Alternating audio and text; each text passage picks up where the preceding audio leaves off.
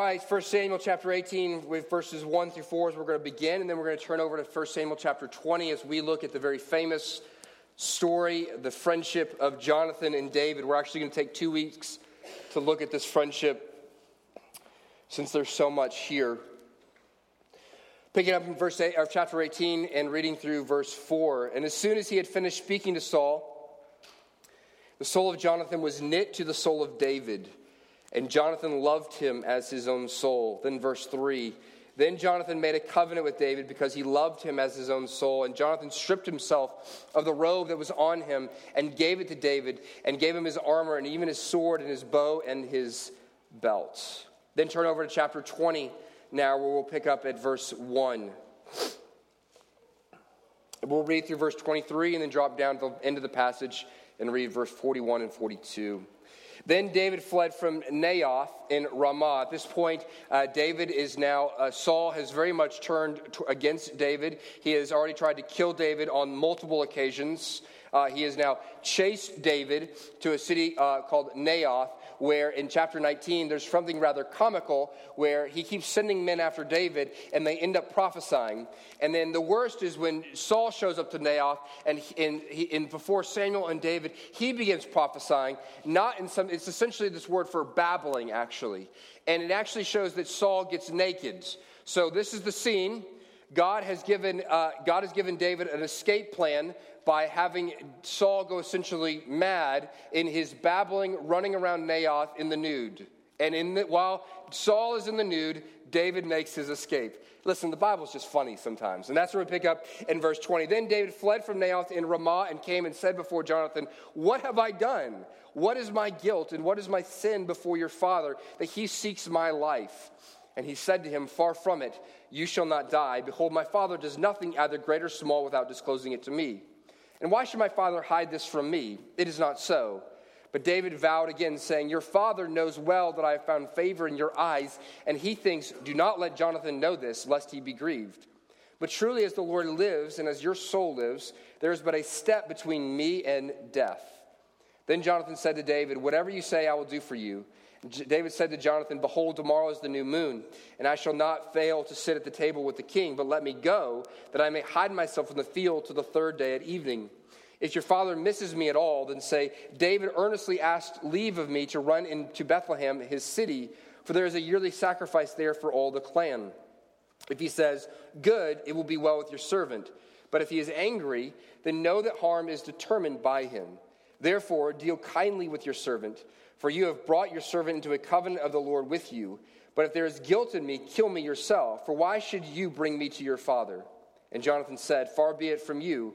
If I knew that it was determined by my father that harm should come to you, would I not tell you?" Then David said to Jonathan, "Who will tell me if your father answers you roughly?" And Jonathan said to David, "Come, let us go out into the field." So they both went out into the field. And Jonathan said to David, "The Lord, the God of Israel, be witness. When I have sounded out my father about this time tomorrow or the third day, behold, if he is well disposed towards you, David, shall I not then send and disclose it to you? But should it please my father to do you harm, the Lord do so to Jonathan, and more also if I do not disclose to you and send you away, that you may go in safety. May the Lord be with you, as he has been with my father. If I am still alive, show me the steadfast love of the Lord, that I may not die. And do not cut off your steadfast love from my house forever, when the Lord cuts off every one of the enemies of David from the face of the earth." And Jonathan made a covenant with the house of David, saying, "May the Lord take vengeance on David's enemies." And Jonathan made David swear again by his love for him, for he loved him as he loved his own soul. Then Jonathan said to him, "Tomorrow is the new moon, and you'll be missed, because your seat will be empty. On the third day, go down quickly to the place where you hid yourself when the matter was in hand, and remain beside the stone heap. And I will shoot 3 arrows to the side of it, as though I shot at a mark. And behold, I will send the boy, saying, go find the arrows. If I say to the boy, look, the arrows are on this side of you, take them. Then you are to come, for as the Lord lives, it is safe for you, and there is no danger.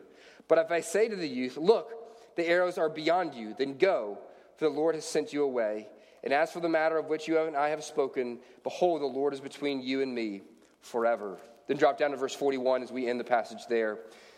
And as soon as the boy had gone, David rose from beside the stone heap and fell on his face. So this is after Jonathan had shot the arrows. And Saul was very angry, and so David's going to have to flee. And David fell on his face to the ground and bowed 3 times, and they kissed one another, and they wept with one another, David weeping the most. Then Jonathan said to David, "Go in peace, because we have sworn both of us in the name of the Lord, saying, 'The Lord shall be between me and you, between my offspring and your offspring forever.' And he arose and departed, and Jonathan went into the city." This ends the reading of God's word. Praise be to the Lord. Well, the relationship between David and Jonathan is famous as essentially being the most famous friendship in all the Bible. I want to spend 2 weeks on this text because I think it is so important, because I think we have lost the ability to have good friendships in our culture. We have made friend a verb. All you do now is you friend people on social media. That is the depths of our friendship. Social media provides us with the illusion of having scores and scores of friends, but in reality, all the statistics would show that we don't actually have friendships because we don't even know what it's supposed to look like. Today we pay therapists or hairdressers to do what friends used to be able to do for us, to be engaged and sympathetic listeners. But the Bible says that in friendship, the friendship that we ought to be looking for is the friend who sticks closer to you than a brother. We need relationships that bring security. We need relationships that are deep and affectionate. We need relationships that are constant no matter what in a world that is ever changing. And the word that is key here that secures this kind of relationship, this kind of friendship, is the word covenant. Covenant. Covenant is the key word both in chapter 18 and 19 and 20. It is covenant. Covenant is the word for the ultimate, lifelong, tenacious blood bond between two parties. In our world, we don't have covenant relationships. We have contractual relationships. We have consumer-type relationships. You know what a consumer relationship is? It does involve some sort of a covenant, and that there is a written contract in some way, shape, or form. But even the way we do a relational friendships, our relational contracts, so to speak, our social contracts are as consumers. You know, when you consume something, so for example, if you have an internet cable company and they charge you $60 a month for your cable, and your cable is good and you're happy with that price, that's great. Until they raise the price or the cable goes bad, then what do? I'm out of here. I'm finding another contractual partner. The way we do relationships today is very much that same way. Is relationships of convenience. If we're in a particular stage of life together, if you're good to me in this, but if you offend me, then I'm done. If this relationship doesn't work for me, then I'm out. It's the way we do marriage. That marriage is great as long as it's meeting my needs, but the moment that it stops meeting my needs in the way that I desire it to be met, then I'm out of here. I'm going to go find a new version. It is contractual, it's consumer, and in fact, this is the way we treat the church as well. We are almost trained by the way in which we do relationships. We can see it in our consumer mentality and the way we hop from church to church. Even the most, quote-unquote, fundamentalist of us like to hop from church to church because we can't ever find the perfect church that perfectly fits our nuanced little needs. And so we move from place to place to place. For some of us, we never put roots down, never make deep friendships, never have deep relationships. A covenant is a commitment to extend faithful, steadfast love and loyalty come hell or high water, and good or bad. I'm going to do a wedding this afternoon in which there's going to be vows. And that is what you're going to vow. Marriage is the greatest picture of a covenant relationship we have on earth. It is dependable and devoted. It is trustworthy. And it says, for better or for worse, I'm here. In sickness and in health, I'm here. It is not a contract that ends when your needs are not met. A covenant relationship remains steady and constant in spite of the circumstances. When things go bad, you stick to it. You dive in. This is where we need covenants. And there's lots of covenants in this room because there's lots of marriages. There's a covenant between us as members of a church. There's covenants, even in functional covenants between friends. And this morning, what I want to look at is the covenant between David and Jonathan. We're going to take 2 weeks to look at this because I simply didn't have the time to do all the application I wanted to do coming out of this. And so this morning is going to be a little bit cold in the sense that we're going to put before you what a covenant relationship ought to look like. And then next week, we're going to try to apply it to call you into friendships and relationships and how the gospel enables you to do that. So I have 5 points for you this morning that we can glean about what covenant relationships are, what they ought to look like from David and Jonathan. Covenant relationships are, first and foremost, initiated by commonality. Covenant friendships, covenant relationships are initiated by commonality. 1 Samuel chapter 18, verse 1, it comes right out of the gate. It says, the soul of Jonathan and David were knit together. Now that seems unbelievable. They have just met in chapter 18. How can their souls be knit together? What is the string that is tying them together? Well, C.S. Lewis says that a friendship is born at the moment when someone says, you too. You too. When you look at someone and say, oh my goodness, you value that also. You're into that as well. This is the purpose of your life too. This is the hobby that you love as well. That relationships begin with a commonality, with a mutuality. And what was it for David and Jonathan? What was their you too moments? What do they connect around? Well, let's see if I can give you a description. I think it doesn't tell us specifically necessarily, but I think we can look at the text and the story of these two men's lives. In chapter 14 of 1 Samuel, we see this account from Jonathan's life, where Jonathan and his armor bearer are peering off at a hill that is not too far away, in which they see a Philistine redoubt, a Philistine, what do you want to call it? A Philistine outpost. And there's a number of Philistine soldiers there, but it's just Jonathan and his armor bearer. And Jonathan says, hey, let's go fight them. And the armor bearer is like, are you sure? There's just two of us. And Jonathan says this, yes, for the battle is the Lord's. Who does that sound like? 1 Samuel chapter 17, just a few chapters later, David goes out and he fights this guy Goliath, and he says, I will be victorious. Why? For the battle is the Lord's. And it is when Jonathan sees David's courage, David's trust in the Lord, what do we have? We have a commonality of two great warriors who find their strength for their warrior ability, not in their own abilities, but in the Lord himself. And it knits their souls together. They have a commonality. When Jonathan sees David's courage before Goliath, he looks at him and he says, this is a brother in arms. He looks at him and says, you too? Everybody else in Israel is melting. My father is melting. Everybody is weaklings here, but you're courageous. You're courageous. We're both looking to the Lord to win the battle for us. In 1 Samuel, it goes on in a more generic way. We see that this is stated throughout the relationships. 1 Samuel chapter 20, verse 42, Jonathan says this to David, that the Lord shall be between me and you forever. What that means is not that God is keeping them apart from each other, but it means that God is the connecting bond, that the Lord is the connecting bond between these two brothers. And so it is for Christians. The Christians together with Christ as their bond, we have a common passion. We have a commonality. We have a common purpose and a common mission. Jesus, and it's interesting, Jesus can bring two people who are otherwise don't have much more else in common together in friendship because of this deep union around Jesus Christ, around serving the Lord and his purposes. Did you know this? If you actually do the math of the various, if you kind of do some math gymnastics throughout 1 Samuel, that most commentators believe that Jonathan is over 30 years older than David. In the children's Sunday school material, it's two young guys running around, isn't it? That's not how it is. It's a 20-year-old and a 50-year-old running around. What we have in this friendship is not just two guys who have companionship and that they have some vague or general or small commonality. They have something deep that overcomes generational divides.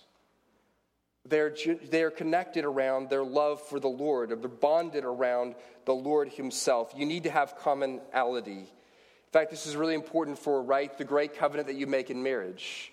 There's a reason why Jesus gives the command, do not be unequally yoked.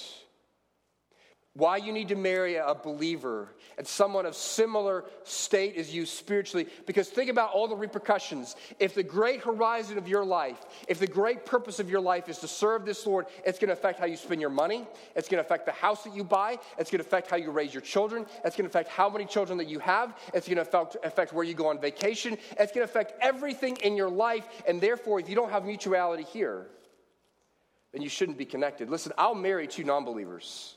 I'll marry two believers, but I will not marry a believer and a non-believer. Because there is no common mutuality. There is no common purpose there. I want you to see that before a covenant is made, there is commonality in purpose. There's a commonality in affection. Do you see verse 3? This is also another important thing about marriage and other covenant relationships. You should actually have a sense that you love this person. Why does Jonathan enter into covenant with David? Verse 3 of chapter 18, then Jonathan made a covenant with David. Why? Because he loved him as his own soul. That commonality had been worked out into a common affection, a common love for one another that led them to say, we should enter into a bond together, a deeper relationship with one another. By the way, this actually goes against the whole idea of arranged marriages. This isn't a big deal in this culture because we don't have it, but if I was speaking in a culture that had arranged marriages, this would be a place I would go to say, hey, maybe this isn't the best idea all the time. That there actually should be some signs of affection and love and mutuality before you enter into a marriage, into a covenant agreement. In the same way, you actually ought to love a church. That you should do some homework before you enter into a deep covenantal relationship with somebody else. That takes time. It takes time for the affection to build up for one another around that common mutuality that you have, that common purpose in Christ Jesus. So the first thing you need for covenantal relationship, it's initiated by our commonality. Second, though, it is bound by intentional commitments. Covenant relationships are bound by intentional commitments. This is perhaps the most countercultural of all the points I'm going to make this morning. Listen, we tend to think of ourselves as being bound by our commonality and stages of life. And that is the beginning, but it cannot end there. It has to move beyond that. You see, many of us, we have companions, but not deep covenantal relationships. Friendships takes intentionality and commitment. Companions are those who have similar life circumstances of you.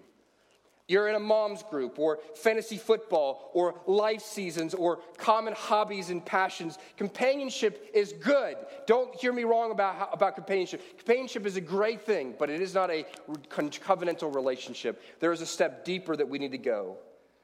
The difference is intentionality in formal commitment. In a covenantal relationship, we actually say, I am intentionally moving towards you. And I am going to formally commit myself to you. Chapter 18, verse 3, Jonathan makes a covenant with David. A covenant in itself is an intentional commitment. It is formally saying, I am for you and for you, you are for me. It is deliberate. Now, you might look at this and go, oh my goodness, I just want to talk about from friendships. I just want to have some people to hang out with on our Friday nights. That's not what we're talking about here. What I want you to see here is that we're raising the bar for friendship. That we're raising the bar for covenantal relationships. That there's something immensely deliberate about that. A covenant is a formal commitment that bonds you together. This normally takes time before you're willing to make such a commitment.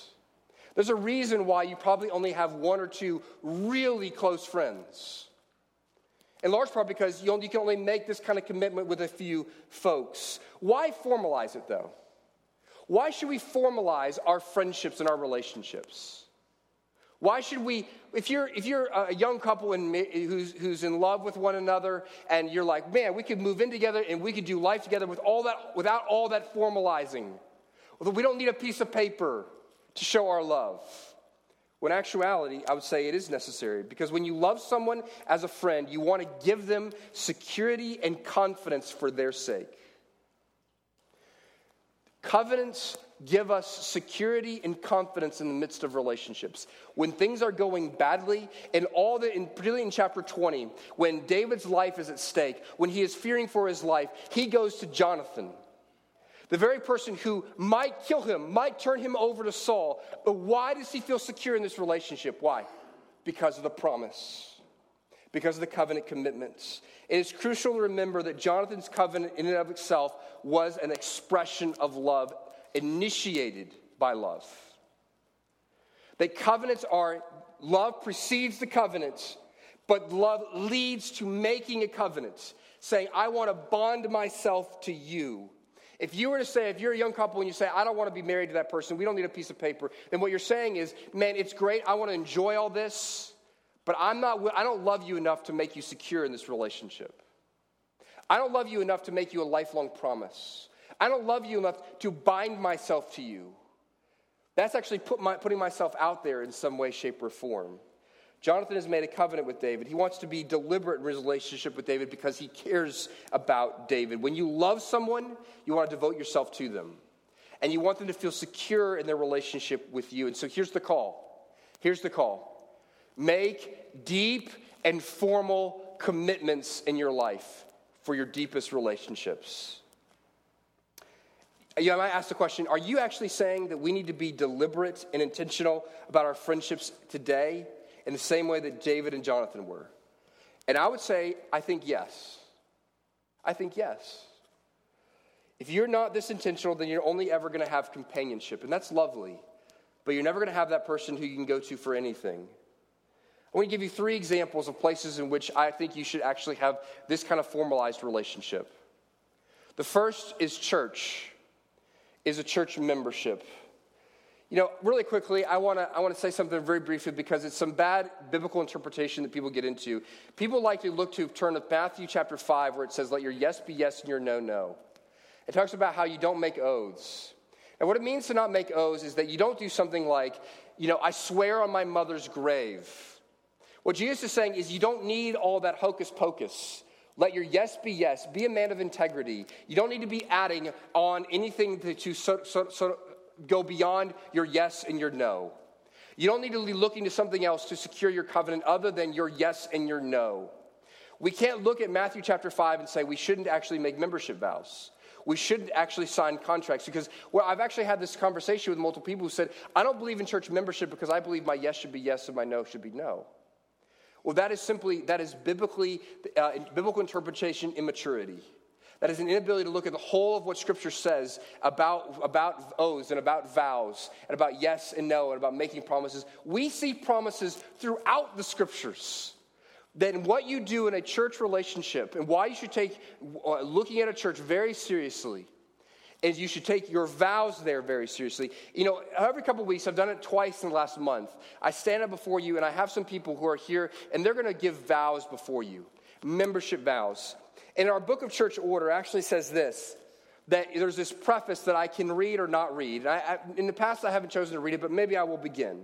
It says this, that you here, that I'm supposed to read this to the people about to vow themselves to church membership. You here, present to make a public profession of faith, are to assent to the following declarations and promises, by which you enter into a solemn covenant with God and His church. A church membership, we are saying when someone joins the church that he or she is in covenant with the members of this church. That if you want to say that you are a part of this church, you say, I want to join those people. I'm going to make vows to those people. I'm going to make promises to those people. And when you make that vow, you should keep it. I think actually we can learn a lot. One of the things you should be looking for in a man or woman, as to whether you should marry them, is whether they're a member of a church. Have they been willing to commit themselves to the body of Jesus Christ, to the bride of Jesus and to Jesus Himself in a formal way? Because if they're not willing to do that, then you should not commit yourself to them. Church is the great covenant training ground for marriage. And what I want you to see here is that if you're part of a church and you've joined, what that means is you don't leave when things get tough. You don't leave when things get hard. If I leave tomorrow and you're struggling and the church is having difficulty, you don't leave because you're like, well, the pastor left, we're out of here. No. That's when you stick in because you made a covenant, because you made a promise. And you said, we're family together in this. We will stick together. The second place where you need to make formal covenants like this is marriage. I've already used this as an illustration, so I think it should be obvious. Till death do us part is covenantal language. Whatever comes our way, I'm staying in. You should make this kind of relational vow, this kind of depth. And lastly, I think you actually should make this kind of vow. Seek a covenantal relationship in your deepest friendships. Your deepest friendships. You might ask, are you saying I should be as deliberate about my same-sex friendships as I am about a spouse? And my answer is yes.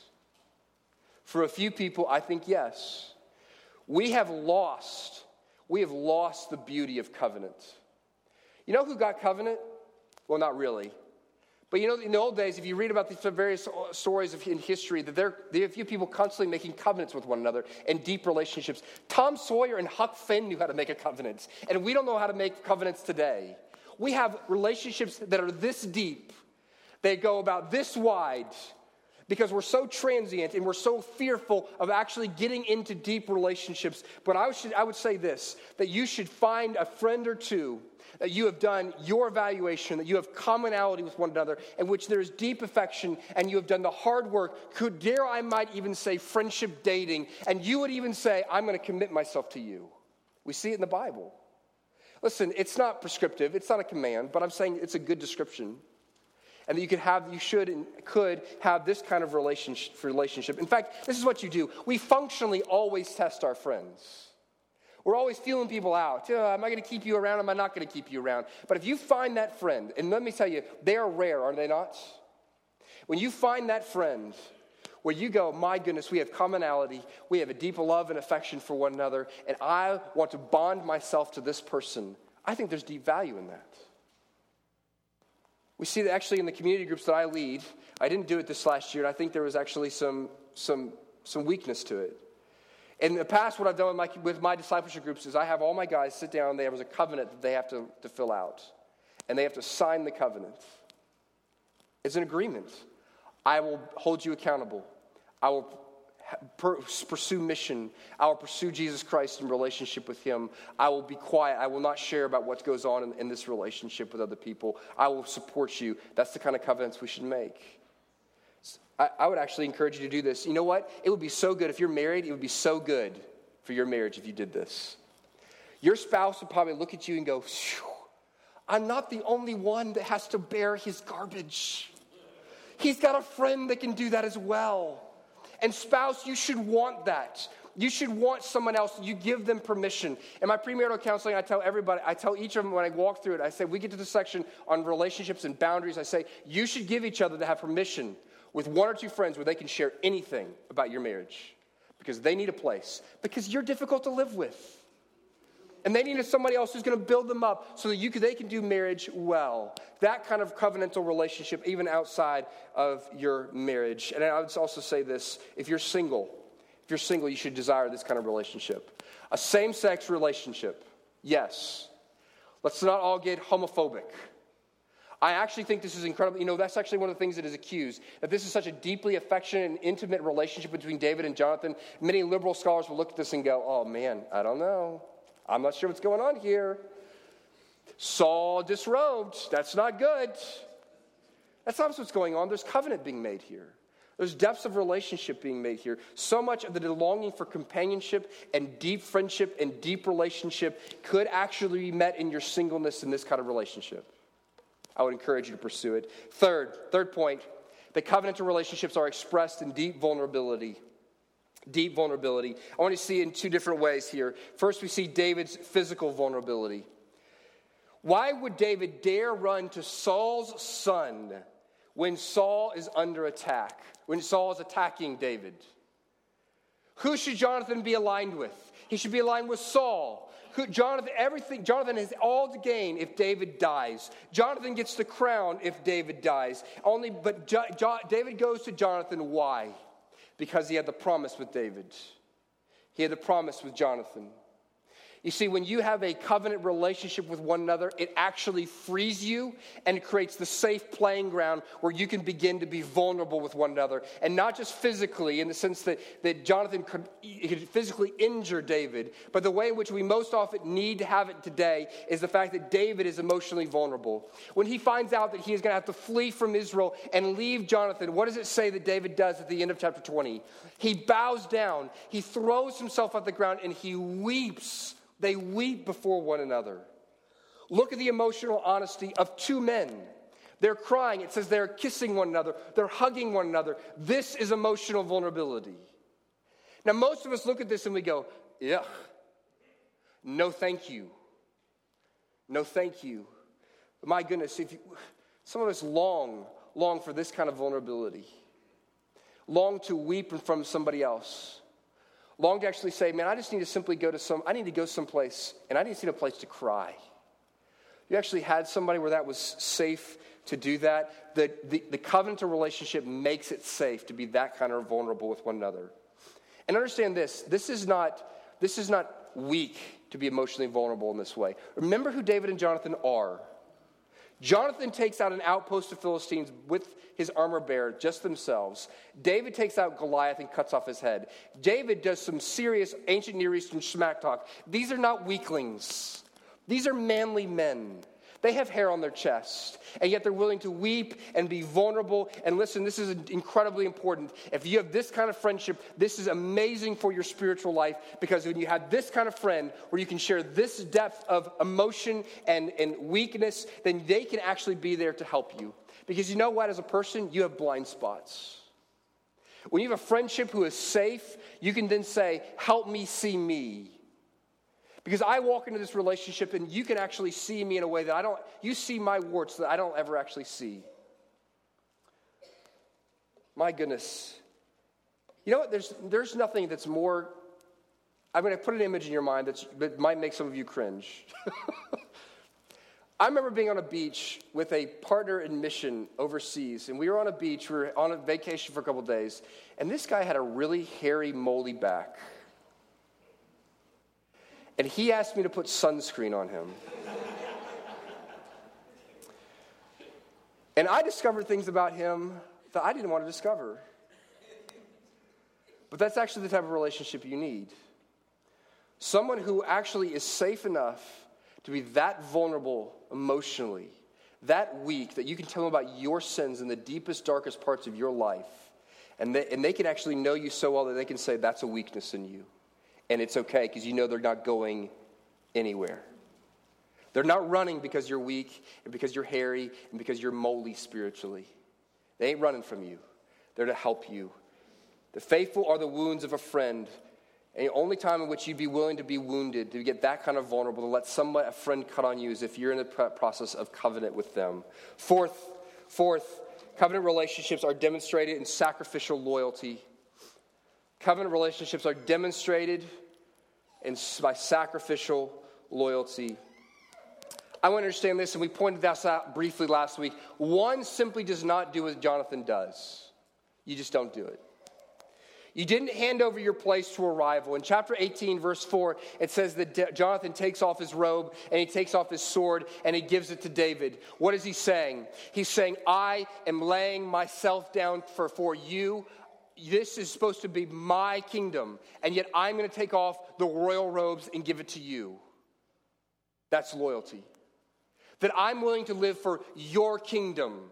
That's loyalty. That's what a covenant relationship is. And a marriage, you know what a marriage is? A marriage is waking up every single day and saying, I will not live for my rights. I will not live for my pleasures. I will not live for my life. I will live for you. That's what a covenant relationship does. That's the loyalty that we see. Both David and Jonathan give it to one another.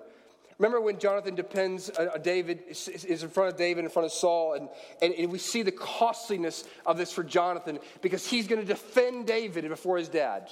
And his loyalty is actually to defend David. And what happens? Just as David has had spears thrown at him by Saul, so Saul will throw a spear at Jonathan. In covenant, you say, I am so loyal to you that what you get, I get. When you're in the pit, I'm in the pit. When you're down there, when your life isn't threatened, when you're worn down and you're wounded, I will enter into your woundedness. I will bear your burdens. Covenant love is loyal. It defends. It provides a refuge and a safe place. And it does so even in the face of great personal cost. Great personal cost. That you're that loyal to one another. It cost Jonathan to be friends with David. It cost him his status. It cost him his relationship with his father. It cost him the very kingdom. Jonathan, his own life is threatened because of his connection to David. He says, I'm willing to lay my life down for you. Now that's friendship, right? John 15. How do we know what a friend is? How do we know what love is? Greater love has no one than this, than he laid down his life for his friends. Covenant becomes the vehicle for uncommon faithfulness and sacrifice. In covenant love, you are bound together for better and for worse. Now listen, you may never actually be like a soldier in the field where you have a covenant to the brothers in arms around you. But you may actually have some other places where you have to show great fidelity at great personal cost. At great personal cost. I'll tell you the story about Robert McGilkin. I wish I could show you the video. You should go look it up. Robert McGilkin was the president of Columbia Seminary for a number of years. He had risen to the top of his profession within the academic and Christian world. He was the president of the school. And he and his wife were in fairly mid-age, late middle age, when his wife began acting strangely. And it came very rapidly, within a few short months, it became rather apparent that she had early onset Alzheimer's. And so in the midst of this, he began to try to continue to care for her and continue to be the president of the school. And eventually it became clear that he could not carry on both roles. And he said this in his resignation speech. If you should go look it up on YouTube, it is absolutely beautiful to hear it in his own voice. But he said this, I haven't in my life experienced easy decision-making on major decisions. But one of the simplest and clearest decisions I've had to make is this one, because of the circumstances have dictated it. His wife's name is Muriel. He said this, Muriel now in the last couple months seems to be almost happy when with me and almost never happy when not with me. In fact, she seems to feel trapped. She becomes fearful and enters into sheer terror. And when she can't be with me, there's anger. She's in great distress. But when I am with her, she's happy and contented, and so I must be with her at all times. And you see, it's not only that I promised in sickness and in health till death do us part, and I'm a man of my word. It is only fair, though. She has, after all, cared for me for almost 4 decades with marvelous devotion to make my life possible, and now it is my turn. For if I were to care for her for 4 years, I would still not be out of her debt. However, there's much more. It's not that I have to, it's that I get to. I love her very dearly, and you can tell it's not easy to talk about, but she is a delight, and it's the great honor of my life to care for such a wonderful person. He gave up the height of his profession. He went home. He wouldn't put his wife in care. He wouldn't put her in a nursing home. He says, I want to be with her day in and day out, because when you have this kind of covenant, you're willing to pay the cost to be faithful. To be faithful.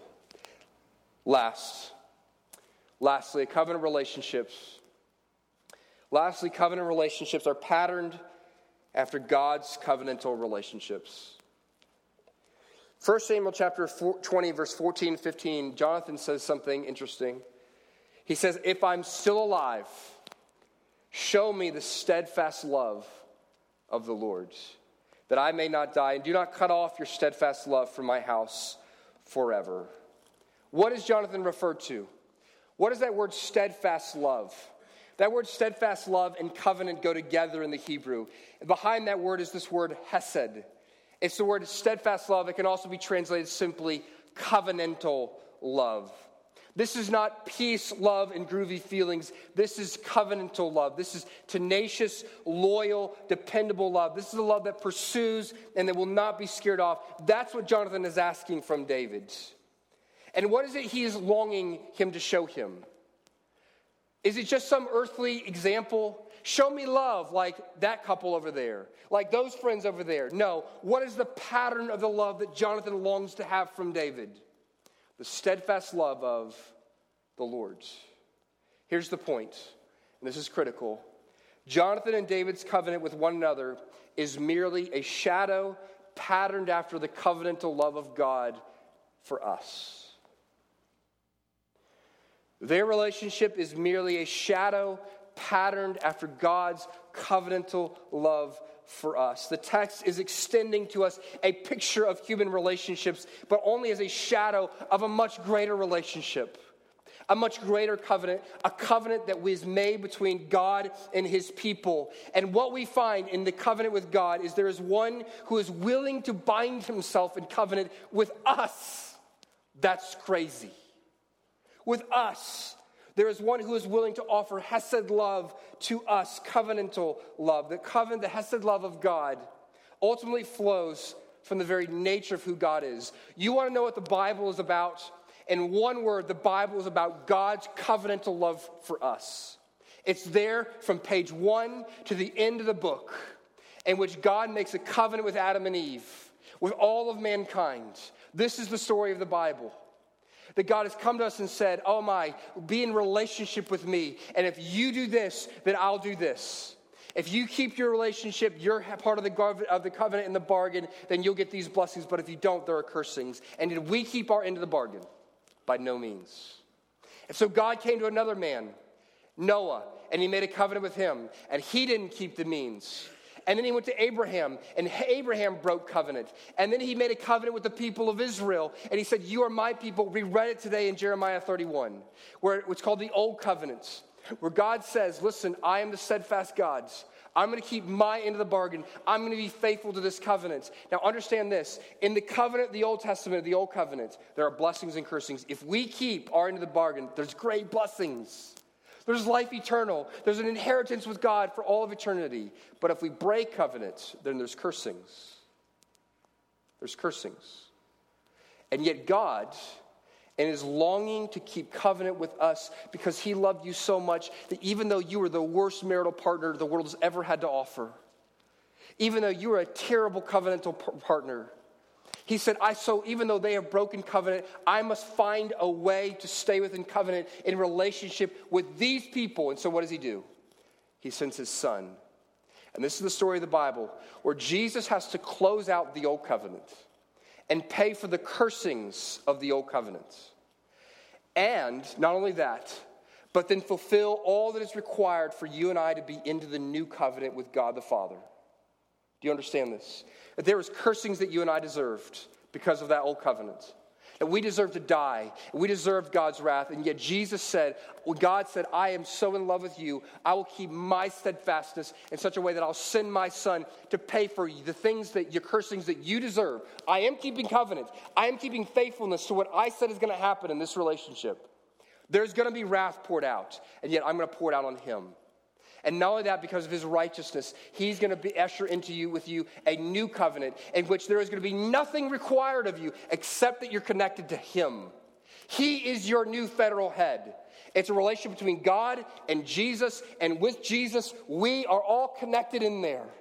So that you now are in covenant relationship with God because of what Jesus has done. Our Jonathan is Jesus.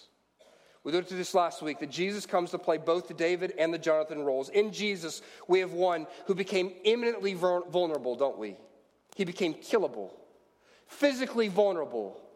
Not because simply to be physically vulnerable, but why? To keep covenant with us. He said, I will become vulnerable to provide you a safe place. In Jesus, we have a safe place. In Jesus, we have a covenant partner who is loyal unto death. In Jesus, we have a covenant partner who gives up his throne. It is at great cost he brings us in. You want a friend? You want a friend who sticketh closer than a brother? My goodness, how about a brother who sticketh as close as a friend? That's who Jesus is.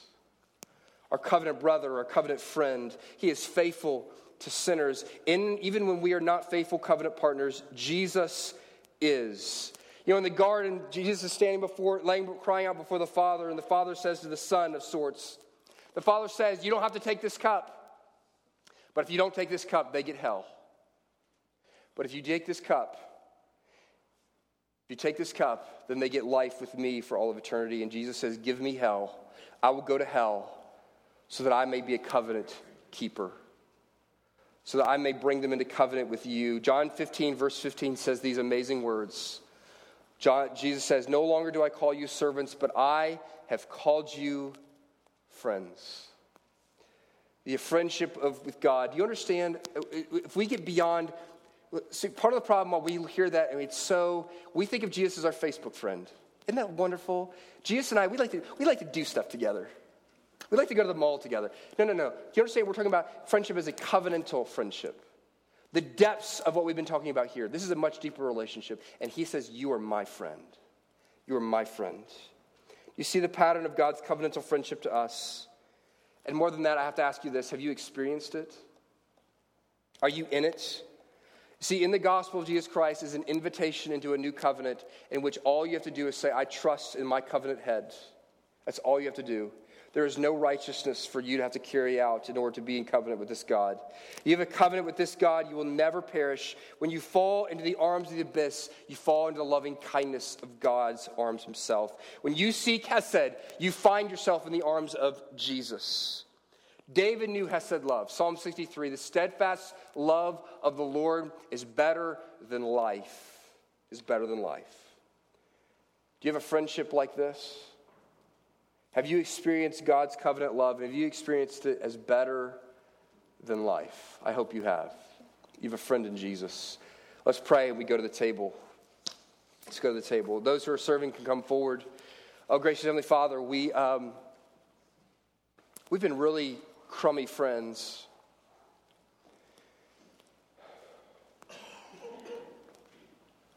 We thought that covenant relationship with you was all that was involved was our end of the deal was, hey, show up to church a little bit and have you ask if you want to go to the mall, if you ask if you want to give us some money. Lord, we've been so unfaithful to you. We thank you for your faithfulness to us, though. We thank you that time and time again in the course of history that when your people that you have bound yourself to have run away from you, have broken covenant with you, that you have run after them. Oh, gracious Heavenly Father, we need this kind of friendship. Gracious God, we are a lonely people. We need someone who we can cry in front of.